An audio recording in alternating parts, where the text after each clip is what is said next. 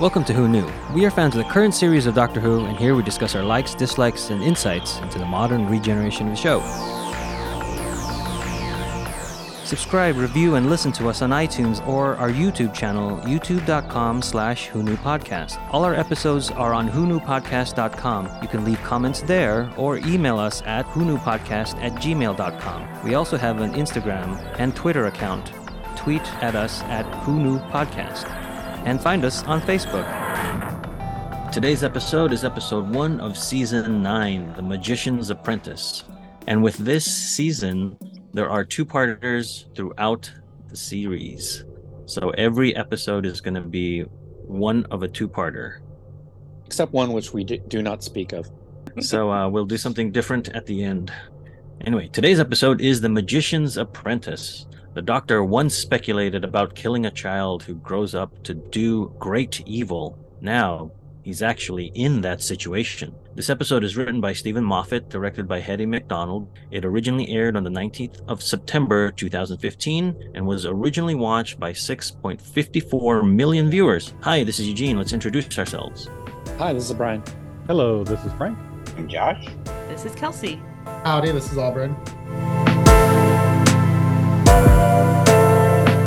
A boy is trapped in a minefield during a battle. As he is calling out for help, the Doctor arrives and throws his sonic screwdriver to him so they can talk, trying to get the boy to walk over to him. The Doctor asks what his name is. His name is Davros. The Doctor is shocked and quickly leaves in the TARDIS without the boy. Elsewhere, in various times and places around the universe, Colony Sarf is searching for the Doctor, but no one knows where he is. Even the Sisterhood of Karn can't get him any information, but Sarf still relays the message. Davros knows. Davros remembers. After he leaves, Sister Ohelia turns and calls to the hiding Doctor, asking, "What have you done?" I did think that she called to him quite quickly before the other guy had left. Quite. It's like he was still in earshot if he has you. And weren't there better hiding places than behind a rock? Yeah. And it wasn't even fully behind the rock. Maybe anybody was standing maybe if I stand so still, they will think I'm a rock. It's like, as long as I don't move, because their vision is based on movement. No, that's a T-Rex. No, that's something else. Right. Oh, I love the cold open. The whole war was great. And then arrows? It really threw you off. What is it? Which is a great way to get you into it. And it's a great callback to Genesis of the Daleks. Yeah, but what's weird is that in Genesis of the Daleks, that one was a little. It fitted better for me because it was like different sorts of rifles. Where this one was a bow and arrow against a plane, and I was like, that's not going to work. But they're desperate. In that said it was different technologies from different times. But I'm just saying, from like what we saw, I'm like, that arrow is not going to hit that plane. Yeah, but we also saw that guy didn't seem like the best soldier. No, he was compassionate, but he didn't seem like. Like, there goes Ralph. Oh, he's got that bow and arrow. Is anybody gonna tell him? He really loves that bow and arrow. Yeah. He wants to make a point. So it's all Kenzo's fault. Yeah. You should have just killed Davos then. Let him die. Everything would have changed. It's all Kenzo. That's right. I mean, I even like the hand minefield. That was really creepy. Yeah. Oh, I was think my favorite part in this whole story, visually, and at first it was like, oh, hand mine. I get it. It's a pun. But when that sucked him down, it was so creepy. And then when they started to show that they had eyes, at first, again, I was like, oh, really? But then it was really creepy. And the shots that they chose and everything, I thought it was really well done. And the kid was a great actor. Oh, yeah, he was. Yeah, the kid was good. The single but the hand mine. Go ahead, Brian. The hand mine thing, it's a very Moffat, pun, play on words. That screams of Moffat. Which is great. I mean, I love pun. Can you explain the pun to me? It rhymes with landmine. It's an actual hand rather than, just a landmine. No, I know it's. I know, but that's it. It's rather than a landmine. Well, that's what it is. I guess technically it's not a pun. Hand rhymes with land. Yeah. Yeah, it's the simile, I guess. A homonym? Or whatever. I really wish later on that this scene did not show the TARDIS. Yeah. Me too. Because of what happened. Yeah. It's like showing the TARDIS ruins the reveal towards the end, I think. Mm-hmm. I agree. Totally agree. Because the TARDIS is very recognizable. Oh, yeah. Back to the hand mines, is I thought that was interesting. The singular eye is kind of connected to Davros and the Daleks going forward. And so that was a neat connection to think like that also had influence in addition to the Doctor's words in this time. Mm-hmm. And the whole thing of that sci-fi explaining speak babble where he's creating a corridor so that only they can hear, and then the hand mines are not detecting them. I'm like, I'm in. I don't care. It doesn't make sense, whatever. And then Capaldi's acting as he learns the name of Davros as that little child, and the camera dollies into him is just so good. Mm-hmm. Really love that. That reveal is excellent. Yeah, they set this up high, I think. At the very beginning, a new season, this gets you. I think that was a great look into it. And that his line was, one in 10,000. You have to choose to live, and you can find that one. Yeah, focus on that one. It was so good. Which is what comes up again later on. So it's like, okay, they're setting that whole, theme through it. And I like the aliens. That's a good point. I didn't even think of that when I was watching the second episode. I like the design of all the aliens. I mean, the two-faced guy. Yeah, there's a real great creature cantina. Yeah. But then also just... I like the way the main bad guy, I don't know his name. Sarf. I like the way he slithered around. But to be honest, all I could think is like, oh, he's on one of those wheelie things that balance. Yeah, like I couldn't not. if you weren't familiar with that or that didn't come to mind, it's a great effect. And if I was making this show, I would have had him do the same thing. But I couldn't not see this guy probably either he practiced this, and just was on it for weeks before his part, or it was written in the call sheet, must know how to ride one of these things. Not call sheet, the audition announcement. But also, and sometimes he slithers a little bit more back and forth, which makes it look just like roller skates rather than the hoverboard. So maybe it's even Healy. Yeah. Because Healy's were big then. But anyway, I agree with you. The way he moved was really good. And later on, when the face alters and changes, I thought that was a great dynamic. Yeah. Like, I thought they obviously spent a lot of care, whether it was money or not, on the CG for when his face transformed. I thought it was really good. Mm-hmm. Yeah, bringing in a new alien, though, really, I thought that was great. They did really well. Yeah, and we've seen that bar before that was on Maldivarium, where Dorium is kind of residing. That's that bar, so we've seen that before. And then Ohelia, we saw her previously in those mini episodes leading up to the 50th special. Mm-hmm. This is the first time that this is the first time she's and this is the first time she is in a proper episode instead of a short. And also the Shadow Proclamation.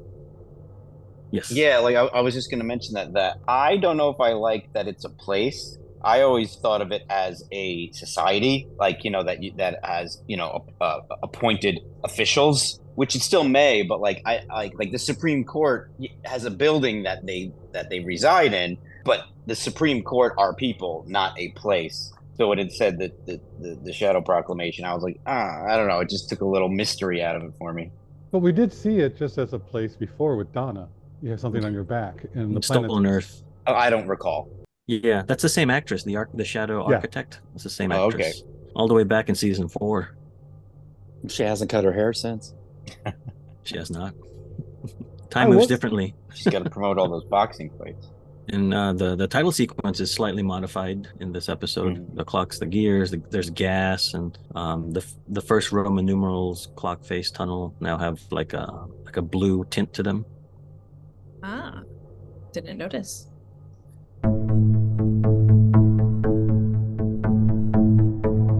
On Earth, all the airplanes around the world have just stopped in mid-flight.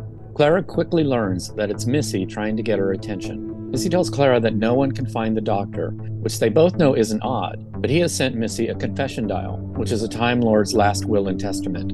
Clara quickly tracks the Doctor to the Middle Ages, where he creates a huge number of time anachronisms. Soon, Sarf arrives and tells the Doctor that he must be taken to Davros, or all the people present will be killed, because Davros still remembers. Sarf throws a now old and worn sonic screwdriver to the Doctor. The Doctor agrees, and they are taken to a distant space station. Did we see the date that the Doctor is hiding in? 1138 AD, 1138. That's funny. Why? Why is that funny? Yes, I'm really missing a lot of stuff today. George Lucas's first movie was THX 1138. Oh, and I've seen that movie. Okay. Knowing that number just tells people what level of a nerd card you have. So like you're just one notch down from our level. Yeah, I'm that level by proxy. I'm at prestige, but not elite. You haven't bought into all of it yet. I don't know much about Harry Potter. But going back to Clara figuring out where the Doctor is, this is definitely carried over from the previous season where Clara is becoming more and more the Doctor that very much the script needs. Because if Kate from Unit can't figure out where the Doctor is, I'm like, oh, okay, Clara's that smart. Okay. Yeah. Also, when she's talking to her class and she's like, all right, everybody, Jane Austen, fabulous writer, blah, blah, blah, blah, blah, and a really good kisser. It's like, that's such a Doctor. It's like they're making her do the Doctor things. Mm-hmm. Yeah. But they had her very clever and intelligent at the beginning, circling it to be sure that it's not an optical illusion that the plane is not moving, and then starting up, getting them on the phones. Then they come in and say, yeah, they're calling. Oh, that's probably Unit. You just throw that out there? I thought you'd be a little more discreet about who's calling you. Yeah, nothing's a secret anymore. Or everyone who works at the school is just a moron. Which means Clara's not really doing her job, is she? No, she's not. Well, she's trying to get the students, not the teachers. Yeah. And back to the 1138 AD, the Doctor riding in on the tank is using an amplifier from Magpie Electronicals, which is a reference to the Idiot's Lantern. Oh, wow. That's cool. Yeah. That I did not get, so that's great. No, so this is also the moment where they've completely thrown out their original concept for the Doctor. When we saw him in Don't Breathe, it was, deep breath. Deep breath. Sorry. Sorry, Don't Breathe is a Sony movie. He's serious, and did he throw the guy off the spaceship? And now they have him coming in with long hair, t-shirt, playing an electric guitar on the tank. It's they've like, oh, the Doctor needs to be silly, so they're turning him into silly. I think I did experience some whiplash at that moment, and I didn't know why. So I'm glad that you brought that up. I was just kind of like, wait, what? I felt a little lost with this version. When I originally saw this episode, I could not stand that whole scene and what was happening with him and everything you were just talking about. Still don't like it, but what I did kind of get this time around was that this is supposed to be like when the whole thing with the confession dial being given the day before you die. I was like, oh, this is him living out his final day. He's just having a party because he's gonna die tomorrow, and that gave it a little bit more of it grounded it a little bit more for me. I still didn't like it, but originally when I saw it, that went over my head, and I was just like, what are they doing? But it's still breaking all the laws of don't tell anyone, don't mix things up from the butterfly effect thing, which they usually bend to a certain extent. But this was just blatant disregard for that idea, throwing caution in the wind, and I still don't even feel like there was enough solid reasoning behind it. And then all these villagers die of the plague in 10 years anyway. So no consequences to the timeline. The same thing, Brian. That's actually a good point. I just heard a podcast all about the Black Plague and the bubonic plague and scarlet, all that stuff. So you're actually right. Aren't they all Daleks anyways? So that's what I thought, like, saved the timeline. I thought it was just the one guy. I kind of go back and forth on that. Yeah. But I agree with Josh. I just think it's that one guy. I kind of feel like this whole scene is a Saturday Night Live skit about Doctor Who put into the episode Because when the guy said dude to him, I'm like, what? And then they later on revealed the joke of like, and I introduced the word dude in 17 and 14, whatever. And I kind of laughed at that joke, that was kind of funny. But so it's like, there's something about the scene that I enjoy for the lark of it. But I'll tell you, but what really bugged me about it, and then I'll get off this, is the demeanor of Clara and Missy being so like stagey and flippant, like it was like a school play and you're being brought up on stage to wave to the audience. Like it just up until that moment, the whole episode had a lot of tense weight, and this was just it didn't just pop the balloon of that, it just like let it out with a it just took out any sort of tension that the whole episode was building up to for a bunch of fun jokes that felt very Moffat-y. I mean, I like puns, as we all know, but those ones just felt like not even intelligent. Right. Oh, and Josh, I have to answer something to you. The year was THX 1138. Oh, right. Sorry. 14. That one you can remember. Oh, so that's why you haven't bought into the upper tier of nerdism. Yeah, exactly. I just don't know my Roman numerals or math. I thought it was the doctor going mad and thinking he's Peter Capaldi, the actor. Yeah. Oh, that does remind me. Does Capaldi play the guitar, or did he learn to do that? Yes. So that's what I was going to bring up, is that they like Brian mentioned, they abandoned what this doctor was going to be, and they said, just let Peter Capaldi be him, and he was a musician, so he does know how to play the guitar. And he has sunglasses as well. Those are his own. Just kidding. I don't know. He just brought them to set one day, forgot the screwdriver, like, we got to rewrite the whole script. Yeah. Luckily, these are Sonic. Big fan of the Blues Brothers. No, it was just somebody at the crafts table, and he just took him as he went on because it looked cool. But I don't know. I can appreciate it because I think the interaction between him and Missy coming out, playing up to the audience, I thought was definitely the character. Yeah. So it was good. I just did not like it. Like you said, Josh, it's too much of an abrupt twitch. Yeah. I mean, right before then, Missy kills two people just for fun. Yeah, it's just like in and of itself. If the vibe was more comedic from the beginning of the show, sure. It was whatever. So I can't even really have a solid opinion of the scene itself because of that. But anyway. I will say though, I do like his longer hair. I think it fits him better instead of that the very tight one. Yeah. I think even the actress that played Bill, she even likes Capaldi with longer hair. Pearl Mackie, thank you. Right. I really like the scene in the courtyard with Missy and Clara too. Like a lot of good things in this episode. And I was thinking, just shoot her. Yeah, just shoot her. She'll regenerate. Just shoot her. This time we won't. I like that, she was causing the planes to freeze, but with a device that it's not like they were frozen, they were stuck in time, and then she was able to control. Like it keeps up with the lore of they are time lords and they can play and affect time and stuff, not just like something silly like shrinking down people. And now she says it's just a parlor trick. She couldn't have done anything anyway. Like, oh, this is easy for time lords. Right.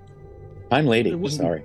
Yeah. She wouldn't direct where they would go. It's just stopping them in their path, and then they continue on. Right, exactly. So when she moved it to create more shade, I got kicked out of that. It's clever. The one thing I really did not like in the scene, which I thought was way too much, was the couple with the dog walking within the perimeter of what was going on. And all of them. Like it's all cleared out. Well, they seemed like they were an elderly couple that didn't know what was going on, so they just... And all of the security is standing around, not doing anything. Well, you know what it's like when you're walking. But they could have used it with them being blocked so they can't come in, and you can just see them. Sure, yeah, of course. Like they're walking in between the guns. But you know what it's like when your dog wants to go somewhere on a walk. You just, I guess he wants to go this way. It's almost like they sat down at the table next to him going, excuse me. This is... I just surprised. I was like, really? That's what you thought to do? Not even just walking behind? Yeah. When she said, you're the puppy, I was like, how do you know a dog's a puppy? It could just be like a Maltese or something. That's okay, ageist. It's a puppy, it's a dog. I thought she was going to go, no, I'm not the puppy. We've already done the puppy. I love that led into the Missy is the Missy and the Doctor are best friends. I loved that. I thought that was great. Mm-hmm. Yeah, that I like. A little like Ralph Wiggum, who forces the best friend relationship onto the other person. No, I don't think it's like that. I think I don't either, but her cheerfulness about it just reminded me of that. Oh, right. Oh, okay. Yeah, as a modern Who viewer, being introduced to the Master with, I guess, the TV movie, and then more officially, not officially, but more concretely, the Prime Minister, John Saxon, with the Master, it just always felt like the villainous foil instead of the frenemy that classic Who has kind of turned the Master, or originated the Master to be. So this Missy relationship is going back to that, and that was new for me, so I did not understand it that well at the time. Mm-hmm. Mm-hmm. When she said that, or referred to it, talked about it, the first image that popped into my mind was the episode with the watch? I don't know, when they show the Doctor and the Master as children at the Trial of the Drums, or whatever the heck it was called. The Schism? Yeah, that's that's Utopia? The one where Utopia. The one after Utopia. The one after Utopia. So Last of the Time Lords. Last of the Time. That's what flashed in my mind of, like, they have been together since they were children. Right. Mm-hmm. So, like, even if they grow up to be enemies, they're still. Yeah, they were. They're frenemies. In that episode, they were even talking about. Do you remember the estates on Gallifrey and the red grass and that's what all the good times we had. Mm-hmm. I mean, it's basically Magneto and Dr. X. Okay, or Professor X. Yeah, that's exactly Dr. X. So there's my nerd card for you, Josh. Well, I'm going to raise you. It's kind of like Superman and Lex. What would one be without the other? What would Batman be without the Joker? And you could see from the, it's different ways of doing it, but it is kind of like, they're the perfect opposites that go well together. I mean, Michelle Gomez is fantastic, but knowing where this character ends up, unless I'm just making it up or whatever, but I can see the seeds of her arc, her character arc. Mm-hmm. Yes, going to where she ends up. Yeah, whether it's intentional or not, like in retroactively, I can like see how she turns into that person. Maybe I should bring this up at the end of the next episode, but I just want to know, did the Doctor factor in how many people were going to die with Missy? That she was going to kill those people in his big grand plan? Which people? Yes. Yeah. I do wish. Two of the security, two of the unit people. That is one part I wish they didn't do. And then the other one killed.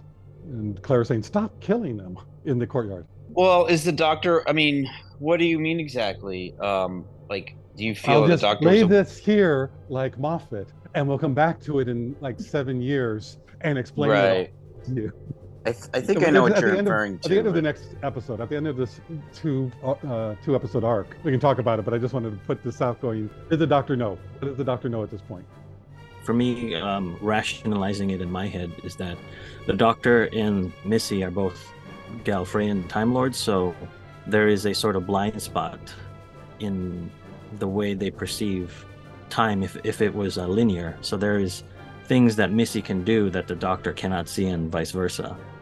So that's how I sort of explain it that way, because Missy is a wild card, so we don't know what she's going to do.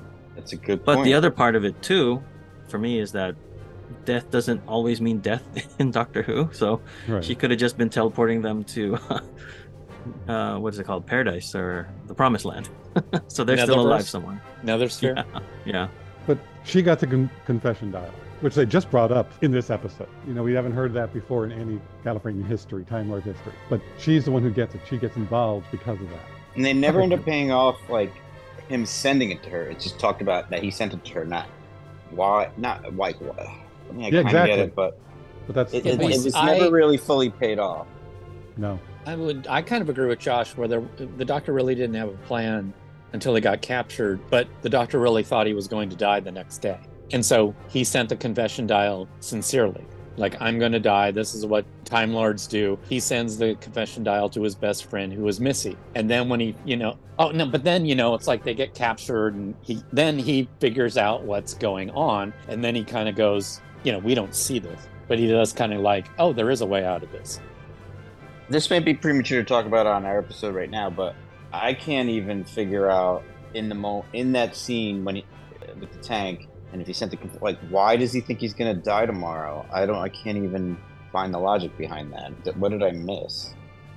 I don't think it's there. And it doesn't come What we find out is that he knows that Davros was looking for him. Yeah. He knew that. And they say, Davros is looking for you. Yeah, I know, I heard. So he saw Davros, freaked out and left, went somewhere where he... Oh, Davros knows, Davros remembers. Oh no, this is gonna end up killing me. I have to send my confession dial and then I'll go party. All right. Exactly. Like, I want to know, what I want to find out is, what was the doctor's plan and when, and what in the script, in the writer's room? Because a lot of times in these shows, you find out afterwards, oh, they planned this and they put all these different things in to get it to this point so they could win. So they had to think this all the way through, and it's always baffles me how they do that. And this one, this is what you thought to do, and I can't quite put it all together. I kind of think at the moment I'm thinking he's gonna find me. I might as well just let him find me, and then when I figure out what he's doing once I'm there, and then I'll come up with a better plan. See, I don't know. At the moment, as I'm speaking, that's what my mind is saying. And I liked what Brian said. I never really thought about that, so yay, that he really thought it was real, because it seemed like he needed, and they also didn't do it on Christmas. The planet, the city, sorry. Right. When he's old and he knew he was going to die, it's like, that never came up. Yeah. Well, and haven't we been to his grave? Like, Transalore is, right? Yeah. Like, that's where the doctor knows Right. goes to die. Anyway, that's the whole thing. It's like they're writing this. No, just for them who seem to know so much. Again, the doctor to miss or to put it in there differently. It's a very Moffat-y way of ideas over logic, which are fun ideas, but if you're depending on the level of your nerd card, you're like, but wait a moment, that doesn't make sense. Yeah, it goes back to, for me, style over substance. He wants the confession dial to be style over substance. Yeah, Gallifreyan looking and mysterious enough that we get the plot moving, but not in continuity sort of logic. Yeah. And I don't mind it so much because I do think it's kind of a cool thing. Like, I enjoy it more than I'm annoyed by the lack of continuity. Davros is dying and wants to know why the doctor really came. He reminds the doctor of their conversations, including the moral dilemma of killing an innocent child who would have grown up to be evil. The exact crisis the doctor faced when given a chance to destroy the Daleks at the moment of their creation. In the cell, Missy realizes that they are actually on a planet. Going outside the station and into space, she's proven right as they walk away from the door. The planet starts to appear, and it's revealed to be Skaro, the birthplace of the Daleks. They are quickly recaptured and taken before the Supreme Dalek. In quick order, the Daleks kill Missy, Clara, and destroy the TARDIS. Davros tells the Doctor that his compassion for others has finally become his greatest weakness. Back on the warring planet, the Doctor appears before young Davros. Believing this is the only way to save Clara, he raises a Dalek gun and says, "Exterminate." I thought that was a good cliffhanger. Like, I was definitely interested to see what happened next. Yes. Oh, yeah. Whenever I hear Supreme Dalek, I think of Taco Supreme. And that Supreme Dalek was used all the way back in, I think, the first season with Rose. Well, it's from Classic, right? No, the red one, I believe that was from the modern era. Oh, okay. That specific red one. Yeah, it did look like there were Daleks from all different seasons, and there were doctors and I like all that. Yeah, they raided the archives, I guess, because you have the original Dalek with the lighter blue Dalekanium balls. I was wondering where that one came from. Yeah, if it's the one I'm thinking of, what I didn't like about that was it looks like the colors you paint a baby's room in. It didn't seem threatening at all. Yeah, but it's like a medical baby Dalek. Daleks. Oh yeah. But it looks great when you watch it in black and white. Yeah, for black and white, I think that's why they painted it those colors. Sure. And then we have the heavy weapons Dalek from Remembrance of the Daleks with Sylvester McCoy, the one we did with Ace. So which one's that? The one with the one cannon in the front. Okay. So yeah, it was nice to see all the different eras of Daleks in one sort of room. And it's cool that that's the idea of that, like, you would see all the ones on their planet. Yeah. Right. Yeah. Anybody else think that the space station looked very classic Who? Yes. I was like, you couldn't make it better, but then I know why they did that now. Yeah. You mean the exterior? No, you know when they're flying station. up to it? When they're flying up to it in space? I have to look at it again. It's a little, the little saucery. Yeah, saucery domey. Yeah. And it ended up being one of the buildings. Like, yeah. It looked like, right. Yeah. It was a nice balance between it looked fake, but it was charming, and I liked it. Right. And I think that's why. Yeah, I think that's why I didn't like it, because it reminded me of like hanging something on a string and spinning it around in a black background. Oh, I loved that. But then now when they do it, now I understand why they do it, because they're homaging the classic era. But I'm saying that when I originally watched it, I was like, what? Right. You couldn't make it better? But now, it doesn't fit. Knowing what I know, I like it. I definitely can see that. And we know, I mean, all this, like I said, all the CG budget went to the snake guy. Yeah.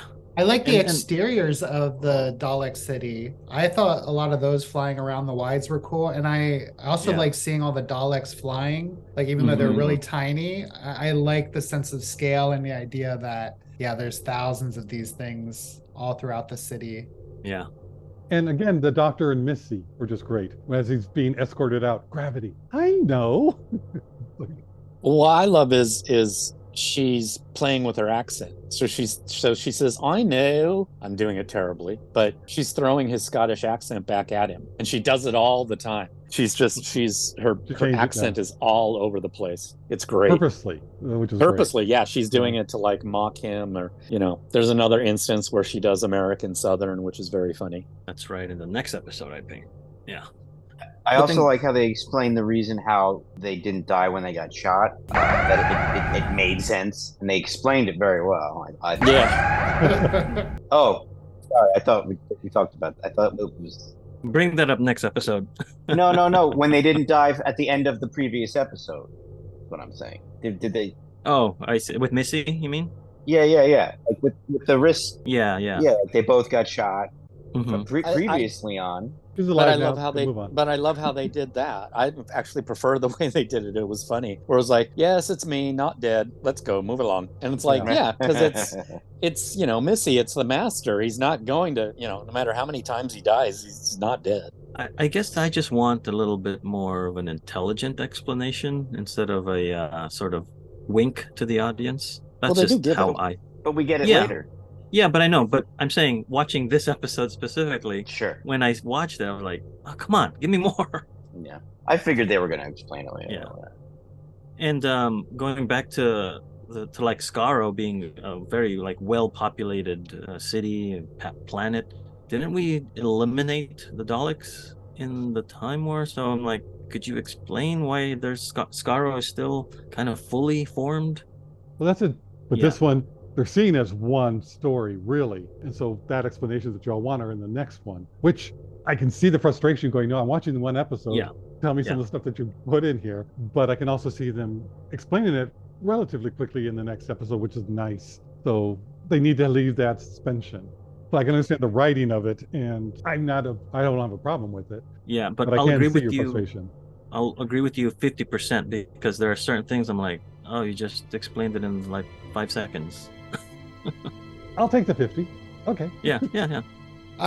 One thing that did jump out to me watching the Dalek sequences at the end of this was how much they were saying besides exterminate.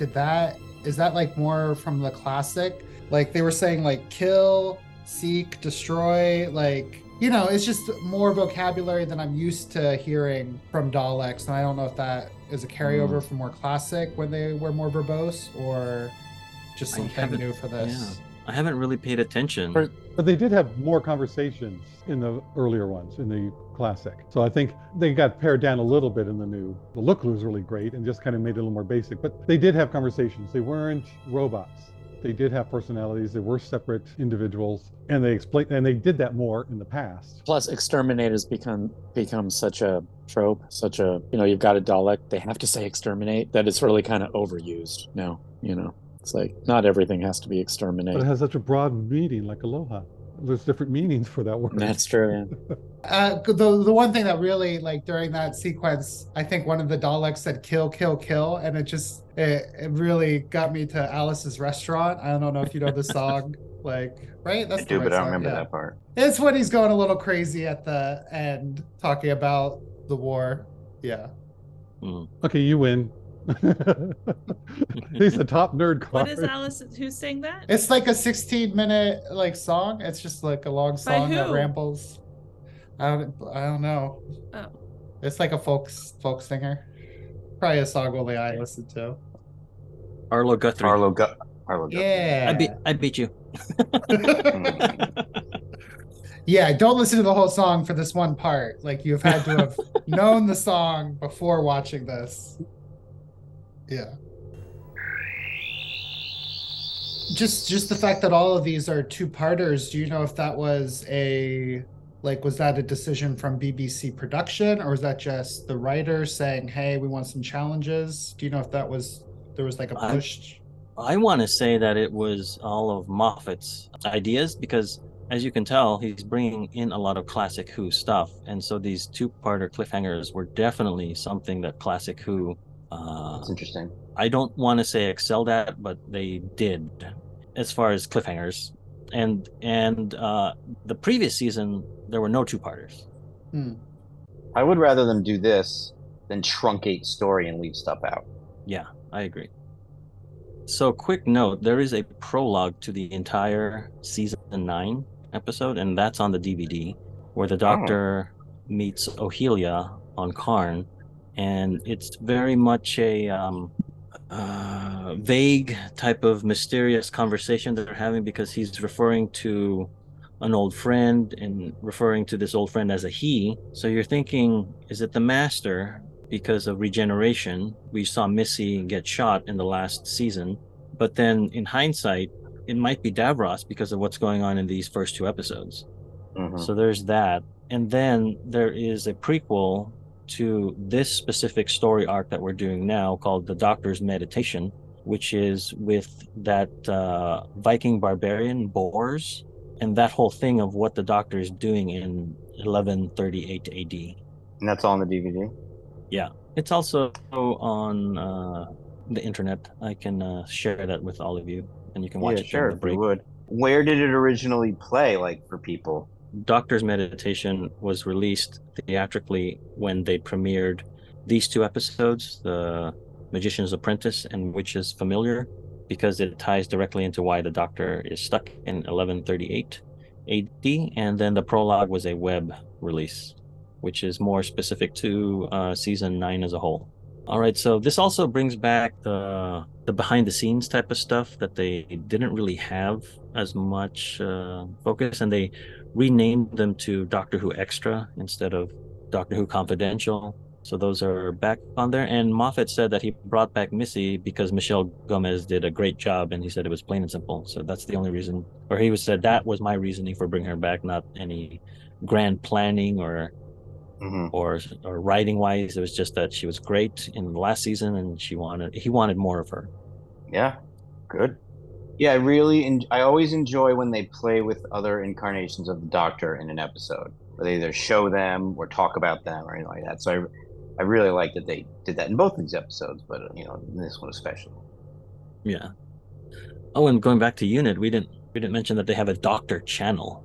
Thought that was funny. Yeah. What do we all think about the "Hey Missy" introduction? Hey Missy, you're so fine. I think I mean, it's in line, because even the Saxon version, when he got crazed, he was very playful. I mean, theatrical. I think it worked. At first I was like, what? and annoyed. Yeah. And then when I figured out what was going on, I was like, oh, okay. She's so like that it worked. I like the overtopness of it. I agree. Like, because you're coming from that really serious moment, like what's going on, and then this is just very absurd almost. Yeah, very absurd. And I think Missy does that throughout, right? Like, definitely, like capitalizes on that absurdity, and that's also what makes her a little scary because she will just kill people at random. So going through the cast real quick, we have Michelle Gomez coming back as Missy, Gemma Redgrave as Kate, Nicholas Briggs as the voice of the Daleks, and then we mentioned Kelly Hunter as the Shadow Architect that we saw way back in The Stolen Earth in Season 4, and Julian Bleach as Davros comes back, who we also first saw all the way back in Season 4 in The Stolen Earth. And Julian Bleach was also the ballet instructor in Avengers Age of Ultron, the Nightmare Man in the Sarah Jane Adventures, the Ghostmaker in the Torchwood episode From Out of the Rain, and then Jamie Reed Quarrell plays Colony Sarf, the snake person.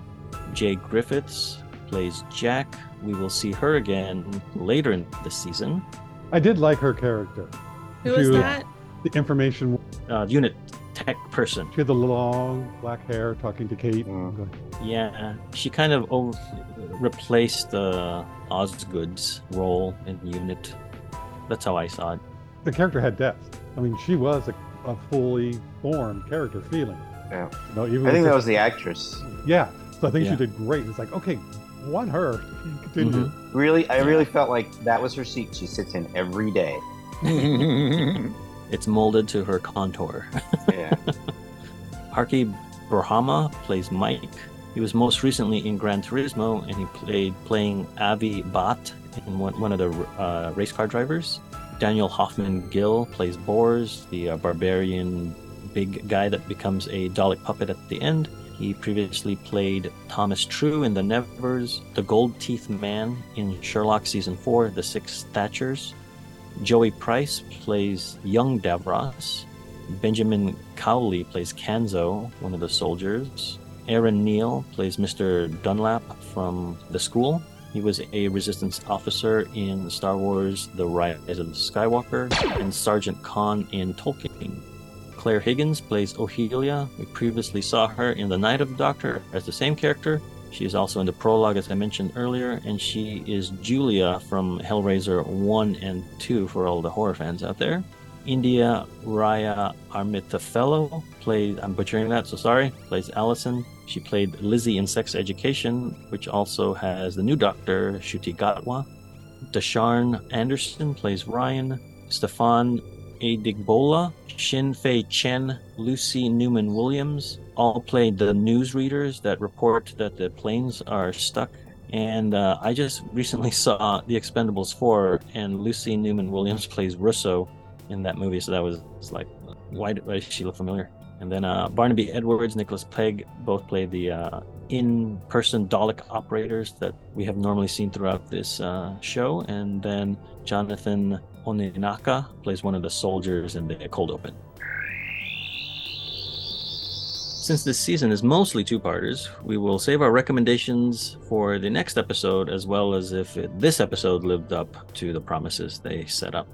Thanks for listening, stay safe, and join us next time for The Witch's Familiar.